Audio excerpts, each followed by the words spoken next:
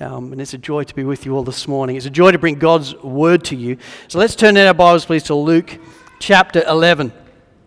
Luke chapter 12. In Hebrews 12, it says, "The word of God is living and active, sharper than any two-edged sword." And my friends, how true that is.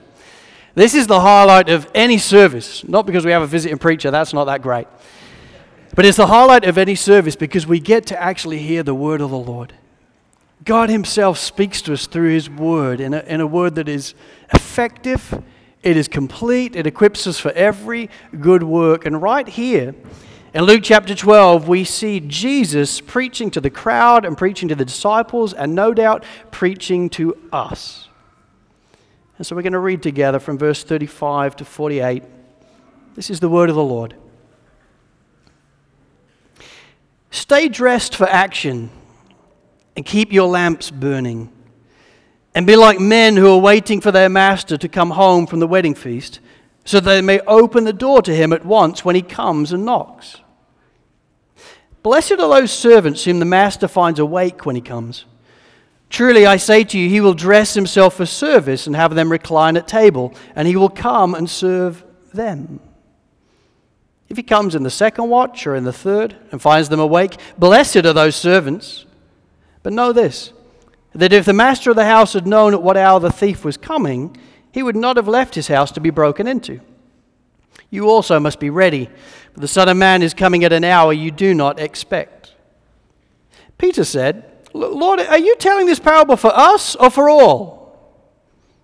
And the Lord said, "Who then is the faithful and wise manager, whom his master will set over his household to give them the portion of food at the proper time? Blessed is that servant whom his master will find so doing when he comes. Truly I say to you, he will set him over all his possessions.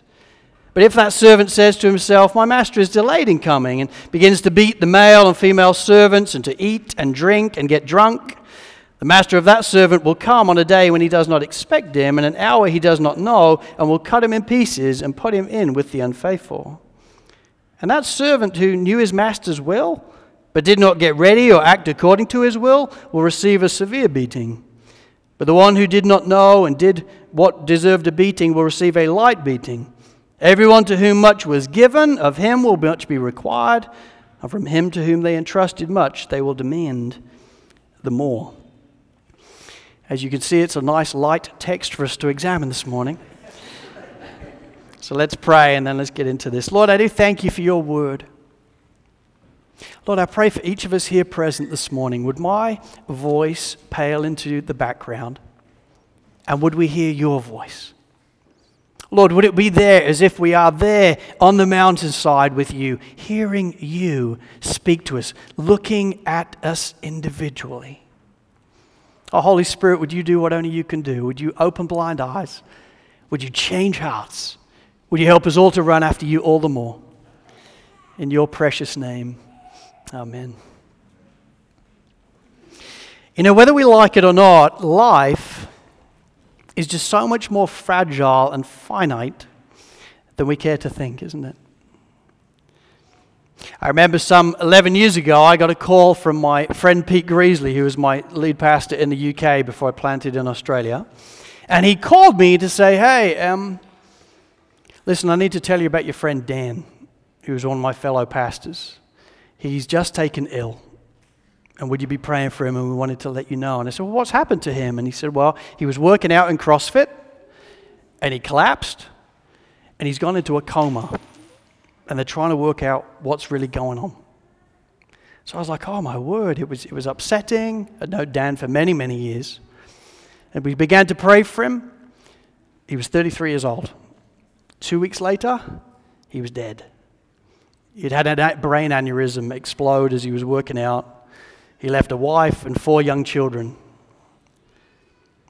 Just a couple of weeks ago, my friend Andrew Lung, who's my assistant in Australia, called me to say, "Hey, listen, brother, can you come and speak to one of my friend's kids? Because they want to get married, they'd love you to marry them, and they would like to do it as soon as possible." I said, "Well, why do they want to do it as soon as possible? This is 2 unbelievers. What's the rush?" And he's like, "Well, he's just found out that he's got terminal cancer and he probably won't make the month." And suddenly you're sitting with this couple who are 20 years old, really young, and they're facing trying to get married quick, but knowing that they're not going to be married for long because he's going to pass away. You then go home in Australia and you turn on the news. You're bombarded with news of pandemics and disasters and floods and wars. And you come face to face with the reality that life is so much more fragile and finite than we care to think, is it not? And the question that I think this text then asks of each and every one of us in the room is simply this: are you ready? Are you ready to meet Jesus? Are you ready to stand and give an account for your life, knowing that he is King of Kings and Lord of Lords? Man is destined to die once, and after that faces judgment, and you never know when he's coming back. Are you ready? Are you ready for Jesus' return? Because make no mistake, he is coming back.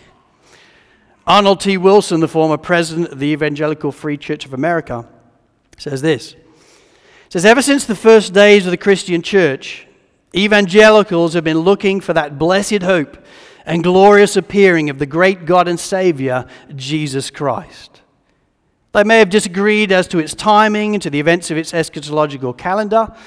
They may have differed as to a pre-tribulation or post-tribulation rapture, indeed the pre- or post- or non-millennial coming. However, all agreed that the final solution to the problems of this world is in the hands of the King of Kings, who will someday return and make all things right. Kent Hughes continues. He says, this agreement regarding the sure return of Jesus Christ to judge the living and the dead comes from the overwhelming evidence of Scripture. There are 260 chapters of Scripture in the New Testament, and Christ's return is mentioned no less than 318 times. Statistically, therefore, one verse in 25 mentions the Lord's return and the reality that Jesus is coming back. You know, I think we can so easily forget that for a whole variety of different reasons. But my friends, Jesus is coming back. Jesus is returning, and he will judge the living and the dead. And the question that he wants to ask us right here as he looks and gazes into our eyes is, are you ready? Because you never know when he's coming. Are you ready for that? 2 points then this morning. Number one, our call to be ready, verses 35 to 40. And then number two, the realities of our readiness, verses 41 through 48. But really just one hope. And it's the hope that by God's grace we would not only hear this message, but we would heed this message. And we would prepare our hearts to meet him. Because he is coming back. And we need to be ready. 2 points then, and here's the first. Number one, our call to be ready. Look with me at verse 35 and 36. He says, stay dressed for action and keep your lamps burning. And be like men who are waiting for their master to come home from the wedding feast, so they may open the door to him at once when he comes and knocks. You know, to really understand, I think, what's happening there in that small picture, we have to understand that we are in the race of our lives. And I submit to you as Christians, I think we can really forget that. It's so easy to forget as Christians and as servants, as he calls us here, that we are indeed in a race. I know for us in Sydney, having been locked in for 2 years, that we're all carrying to a degree some COVID kilos, and I don't just mean weight. I mean spiritually, everything's just kind of relaxed. And it's so easy to forget that I am called as a Christian to run hard for Jesus, knowing that he's coming back. In Hebrews 12 verse 1, he says, therefore, since we are surrounded by so great a cloud of witnesses, let us also lay aside every weight and sin which clings so closely, and let us run with endurance the race that is set before us. It's such an incredible picture. It's one of the most often used metaphors in the Bible for the Christian life, whether it be 1 Corinthians 9 or Philippians 3 or 2 Timothy 4. You get this idea again and again that we are in a race. There's a great cloud of witnesses straining, looking on, all those that have gone before us, all the heroes of the faith, cheering us on and clapping us on, exhorting us to run hard, knowing that you get one shot at this and our time is shorter than we think, and what a race this is. It's a race where you and I are called to be the hands and feet of Jesus, to love people and to care for people, to encourage people and to serve people and to proclaim the glories of the gospel to people, both locally and extra-locally around the world. This is an incredible race that we get to run. We are saved by His grace and we are now running for His glory. It is incredible in every way. And yet it is so easy to get forgetful and distracted away from this reality, is it not? See, I think our challenge in Australia, and everything I know about the United States, I think your challenge is real similar. Our greatest challenge here, I believe, is not so much persecution from the world, but seduction by the world. You see, if we are talking about our brothers and sisters in Nepal, their greatest challenge is persecution from the world. One of my friends there, our lead pastor there, he spends a good deal of his week trying to get his congregation out of jail that week because they've shared the gospel that week. It's illegal to share the gospel in Nepal. You can't tell people about Jesus. You could do it in church, but you can't go outside and then tell people about the Lord in any shape or form. So this pastor spends a good deal of his week getting his congregants out of jail so they can start to serve Jesus again. Persecution of the world is real. And yet in 2018, they baptized 200 people who gave their life to the Lord. They ain't stopping telling people about Jesus just because they're persecuted. Persecution isn't mainly our challenge in first world countries. Seduction is our challenge. It's so easy to find ourselves being seduced into thinking that this world is our home, is it not? We live in this dot of time and we think this is all there is. Our world just shrinks to the time that we live, and so we relax and we eat and we drink and we be merry. We're lured into covetousness at the same time. This idea, if I can just get this, then I'll be truly satisfied. Yet in reality, it's a wild goose chase without a goose all the time. And yet we go after these things thinking, if I just get this, then I'm probably going to be real happy. And yet we never are really happy, so we look for something else and then something else. But constantly the world is lying to us. This is home. This is home. Eat and drink and be merry.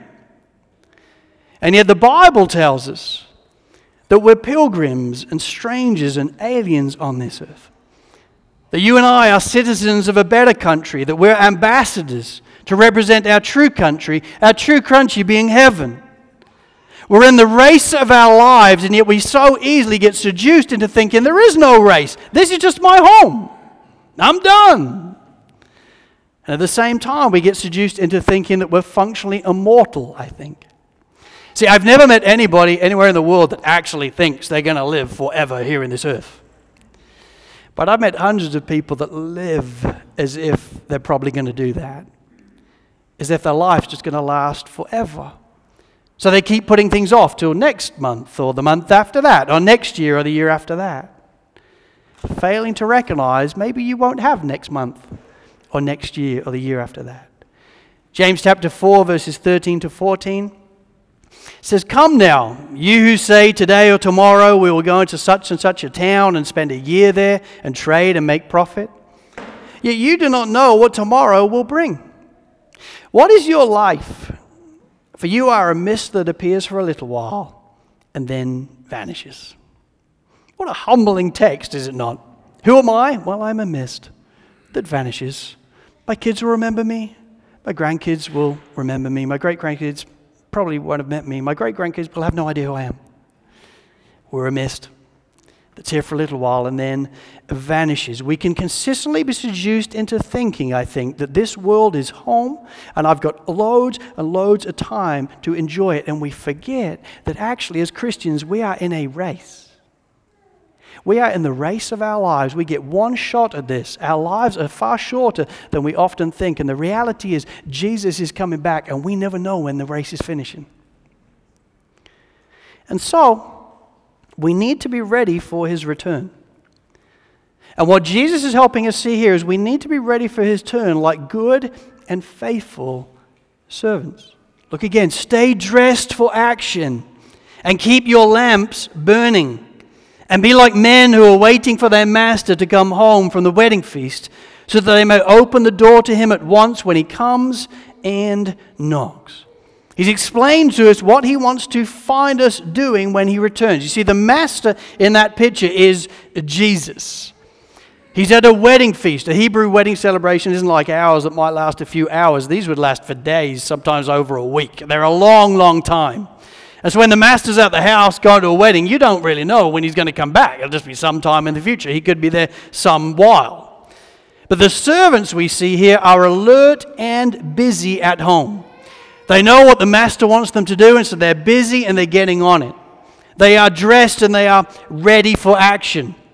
You know, a Jewish tunic, it would look like nice, but if you didn't strap the belt around it right, if you got to running, you'd just be falling over it all the time because they're actually too long. So what he's talking about here is that being dressed for action is having that tunic tucked in your belt so that you can run and do what you need to do when you're called by the master.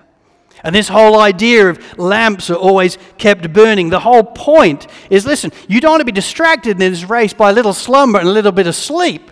Let's not get seduced into just going slow for a season. No, keep those lamps burning. Let's get on it because we're in a race and we want to be alert and active and ready for his return. And what Jesus is helping them see in this moment is when I return, having been called by my grace and given gifts and abilities to serve me in this great race, that's how I want to find you. I want to find you alert and active and faithful servants, giving your all for this great kingdom of God. And it's beautiful because he's not just looking at them in this moment, is he? He's looking at us. All his disciples that would come after us as well. And there's this beautiful picture then in verse 37 and 38 where he talks to us about how the master will respond to these servants that he finds alert and active. Let's look at this, verse 37. He says, "Blessed are those servants whom the master finds awake when he comes.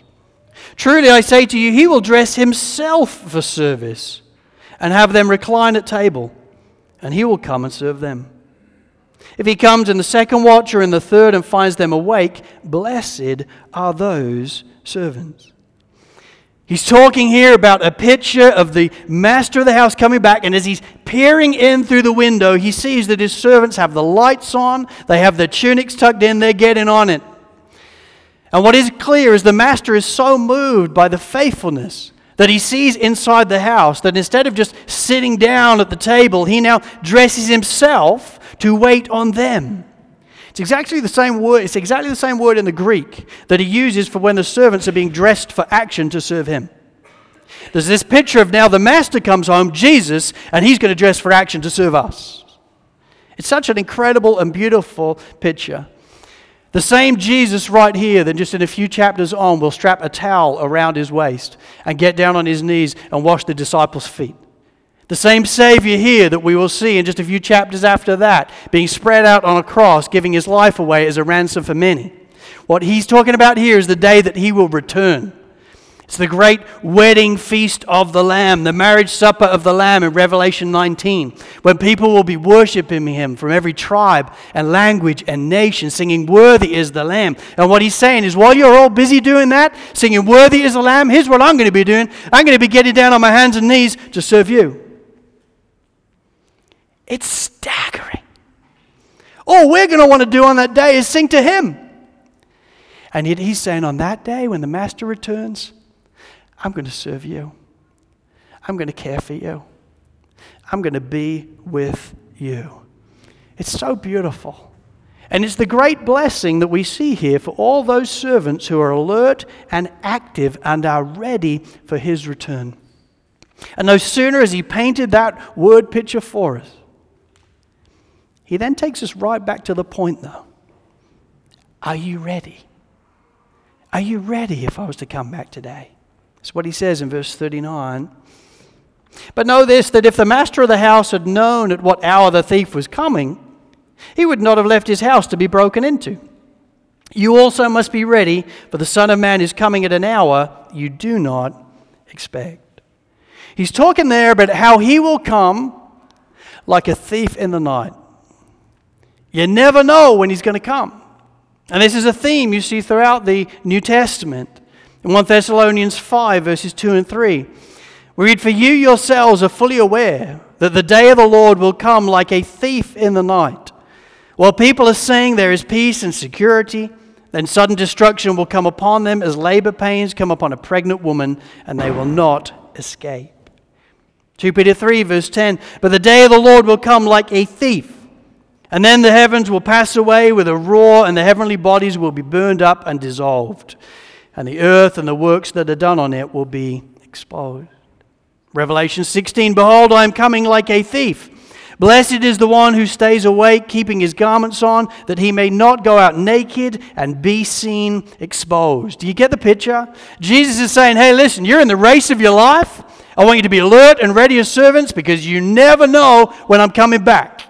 Because I'm going to come back like a thief in the night. Listen, if you're thinking as an individual or as a church, I very much doubt that he's going to be coming today. That probably puts it in the more likely bracket, because therein lies the point.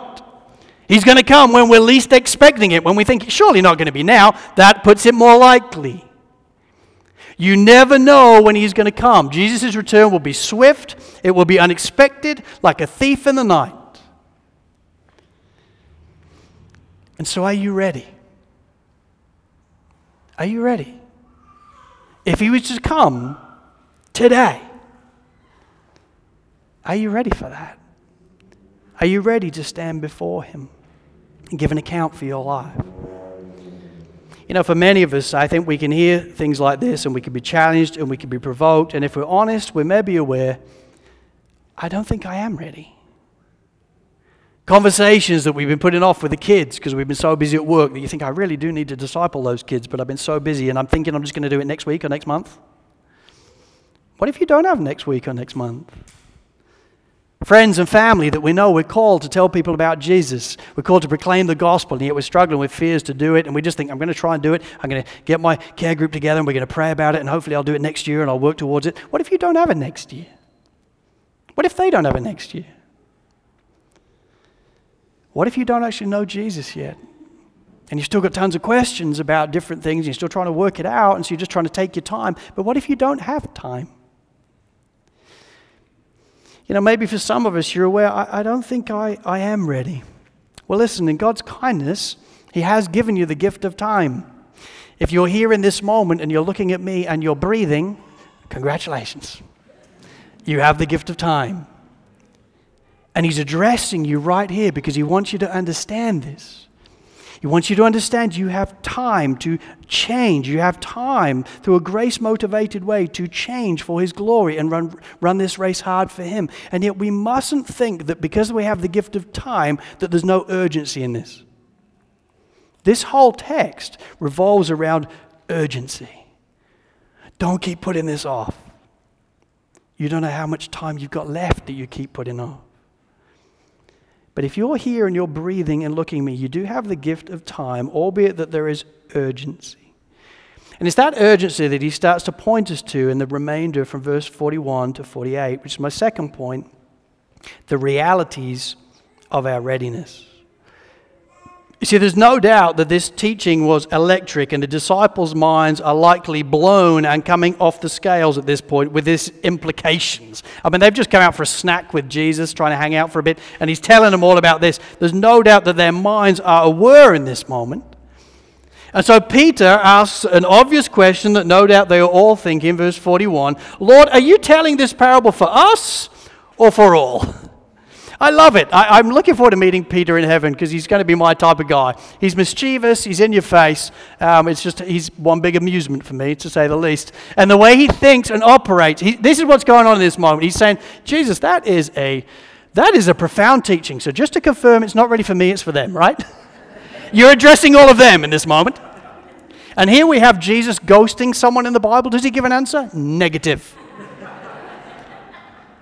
And he doesn't give an answer because I think his answer is implied all the way through. I'm speaking to everybody that's got ears to hear. I'm speaking to everyone present. If you have ears to hear, then I'm speaking to you. And he explains then the realities of our readiness can go two different ways. First up, we have then the faithful servant. The one who was alert and active and faithful to the Lord, well, it would appear that they receive a gracious reward. And it's beautiful. We see it in verses 42 through to 44. This is what it says. And the Lord said, Who then is the faithful and wise manager, whom his master will set over his household, to give them their portion of food at the proper time? Blessed is that servant whom his master will find so doing when he comes. Truly I say to you, he will set him over all his possessions. It's wonderful. We have this picture then of Jesus returning to find an alert and active servant.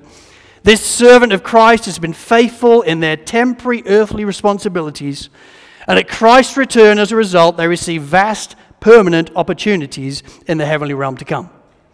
It's astounding. Jesus points this out several different times in this same gospel. In Luke chapter 19, for example. Luke chapter 19, verses 15 to 17, we read, "When he returned, having received the kingdom, he ordered these servants to whom he had given the money to be called to him, that he might know what they had gained by doing business. The first came before him, saying, Lord, your mina has made 10 minas more. And he said to him, Well done, good and faithful servant. Because you have been faithful in a very little, you shall have authority over 10 cities." Now, exactly what is he talking about here? If I'm faithful right here in the earth, will I get like 10 cities and all that? It's all imagery. I'm not overly clear. But what I am clear about is it's a good thing and you're going to want it, which is why it's here.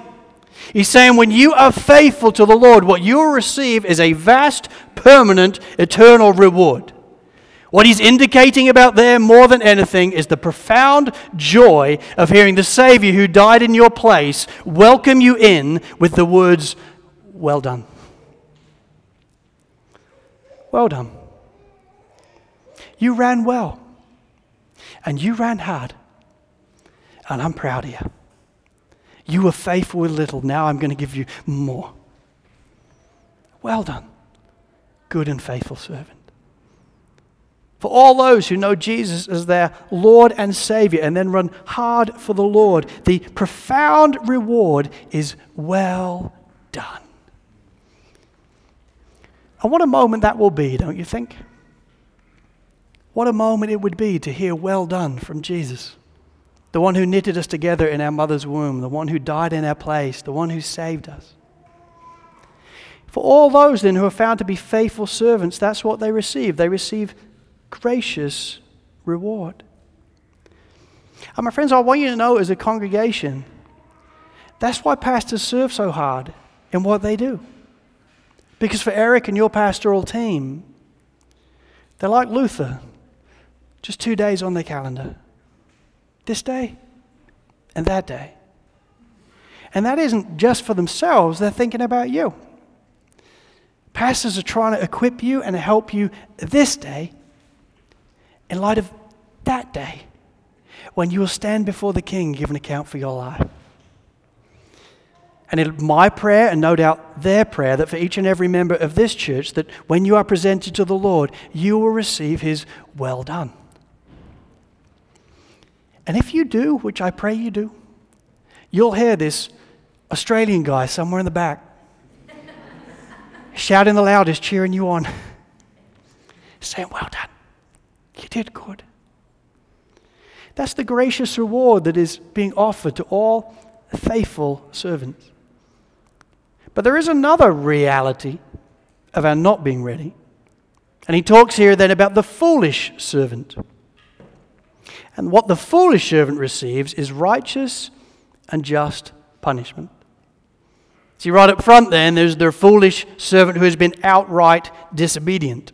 We see them in verse 45 and 46. But if the servant says to himself, "My master is delayed in coming," and begins to beat the male and female servants and to eat and drink and get drunk, the master of that servant will come on a day when he does not expect him, at an hour he does not know, and will cut him in pieces and put him with the unfaithful. This is serious. Kent Hughes says this about this servant. He says, the servant here has not simply been lazy or inactive, but monstrously unfaithful. A drunken glutton who not only beats men but women, an abuser of both divine trust and human life. His life is a grotesque perversion. For when the Master Jesus returns, this cruel servant will suffer a grisly end. See, what is on view here through imagery is the realities of hell. And I don't know how you guys go in the States, but as soon as you mention hell in Australia, people are like, oh no, here we go again. Hell is real. It's a reality. This is what R.C. Sproul says about hell. He says, we have often heard statements such as war is hell, or I went through hell. These expressions are, of course, not taken literally. Rather, they reflect our tendency to use the word hell as a descriptive term for the most ghastly human experience possible. Yet no human experience in this world is actually comparable to hell. If we try to imagine the worst of all possible suffering in the here and now, we have still not yet stretched our imaginations to reach the dreadful reality of hell. But there is no biblical concept more grim or terror-invoking than the idea of hell. My friends, it's true. Biblically defined, hell is an eternity before the righteous, ever-burning wrath of God, a punishment from which there is no escape, no relief, and no end. Where our sinfulness and God's holiness collide, His wrath and hell is inevitable. And what is clear is for all those who are outright disobedient to the Master, hell will be their consequence. And then he addresses the quietly disobedient. So not these guys that are just outright disobedient, but quietly disobedient. Maybe they'll get off, right? No. Look at verse 37 of 48. And that the servant who knew his master's will, who did not get ready or act according to his will receive a severe beating. But the one who did not know and did what deserved a beating will receive a light beating. Everyone to whom much was given, of him much will be required. And from him to whom they entrusted much, they will demand the more. Now, my friends, I would want you to know, in my estimation, we are swimming in the deep end of the theological pool in those two verses. Does this mean then that there's different levels of punishment somehow in hell? I don't know. I'm not sure. But what I am absolutely sure of is this punishment that it's talking about here is in the confines of hell. A place there is no escape from, no relief from, and no end. I read so many commentaries on those verses, and they all differed to exactly what it meant, but everybody agreed it's talking about hell. And for all those who are outright disobedient or quietly disobedient, that will be their eternal home and punishment. But here's the thing. The one who's addressing us all along in this text is Jesus. And he's addressing us all along because what he's saying is, hey, I don't want you to go there. I came so that you might have life and that in abundance. I came so that that wouldn't be your story. I came so that you could be forgiven of your sin and redeemed by me and could be adopted into my family. You could know heaven would be your home. That's why I've come. Jesus, in grace and mercy, is getting ahead of the game and saying, I've come for you. That's why this text is here. And this text isn't just here for them. It's here for all of us as well. So just in closing, how should we respond? For indeed, we read the Bible, but it's been reading us all the time. We hear about what Jesus said to them, but in reality, he's speaking exactly the same things to us. So how do we respond? Well, listen, just two things. First off, if you're here today and you don't know Jesus Christ as your Lord and Savior, I want to encourage you as you consider, am I ready? The answer is no. You are not ready. You do not want him to come back right now. And I want to encourage you then to get yourself ready by putting your faith in Jesus Christ as your Lord and Savior. In Romans 3 verse 23 we read, for all have sinned and fallen short of the glory of God. And that's the case for every one of us in the room, me included, without any shadow of a doubt. We've all sinned. We've all messed up before the Lord. We've rejected the king. We like the kingdom. I'm going to be entertained by the kingdom. I'm going to eat and drink and be merry in the kingdom. But I don't want the king unless something bad happens, and then I'm going to slag him off. That's what sin really is all about. It's rejecting the king, but embracing the kingdom and then distorting it and doing whatever we want with it. For all have sinned and fallen short of the glory of God. And because of that, we are in a collision course with the mighty day of wrath, and we are on a collision course with the realities of hell. But as Jesus himself told us, the one who is preaching this text right here, in John 3:16 we read, "For God so loved the world that he gave his only Son, that whoever believes in him should not perish, but have eternal life." Oh, my friends, what a happy discovery that is it not? You and I are on a collision course with the wrath of God and hell. But God so loved the world that he gave his only Son. When the fullness of time had come, God sent forth his Son. His name is Jesus, the very man that's preaching to us right here in this text. And he gave his life away as a ransom for many, and he made it possible for all of us by putting our faith in him as our Lord and Savior to know that we're forgiven and redeemed and adopted, and heaven is our home. It's scandalous grace, but that is what the whole Bible and the whole gospel is all about. So I want to urge you, before you even leave today, get ready for his return by putting your faith in Jesus as your Lord and Savior. Repent of your sin. Repent of just having the kingdom with no king. Say, "Lord, I want to take you as my king." And put your faith in him as your Savior, understanding he died not just for the world, he died for you. And in that moment, you will be saved. You will be ready to hear welcome home, should he arrive today. And if you're here today and you are a believer, which is no doubt most of you, I want to encourage each of you to get yourself ready by being an alert and active and faithful servant. My friends, you and I are in the race of our lives, and we get one shot at this. And we never know when the race is going to come to an end. You never know when your time is up. And you never know when Jesus might return. But I want to urge you as an individual and as a congregation, serve hard, run hard, live for the glory of God, and live for his well done. As the missionary Jim Elliot once said, "He is no fool who gives what he cannot keep to gain what he cannot lose." He's not just talking about money and possessions there. He's talking about the entirety of his life. He is no fool who gives what he cannot keep. I can't keep my life. I'm made for a person and a place. That person is Jesus, and that place is heaven. I can't keep this stuff, but I'm going to give my life for the heavenly realms because I can't lose it there. Brothers and sisters, I want to urge you to run hard for Jesus. Maybe you hear that and you think, "Man, this sounds hard. This sounds intense." No, it isn't. It isn't just that. It's impossible by yourself. But John 15 verse 5 says, "For apart from me, you can do nothing." And it goes on to explain, that's why you have me. I will help you each and every step of the way. That's why we have the wonderful scene in Luke chapter 10 of Mary and Martha. Because what Jesus is helping us see is, if you want to run hard for me, then start sitting at my feet. Sit and serve, sit and serve, sit and serve. That's what this race looks like. That's what it looks like to be an alert, an active and faithful servant. And I want to encourage you, do that. Run hard.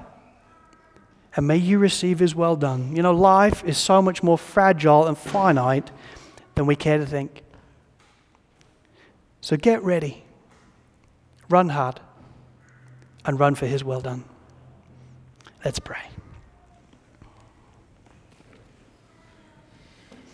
Lord, it is a scandal that we get to be in this race at all. It is humbling. It is overwhelming. It is joy-invoking to consider that you saved us by your grace. You called our name. And at the right time, you gave your life away as a ransom for us so that we could be forgiven and redeemed and adopted into your family where we call you Father. And that heaven could be our home. Lord, did you forgive us for times where in reality we have just got distracted, seduced by the world, distracted from this race. And Lord, I thank you that for each one of us in this moment, you've given us the gift of time. May we redeem it. May we run hard for you. And would well done be what we hear on that day. Help us, Lord, by your grace. And would it all be for your glory. In Jesus' name, amen.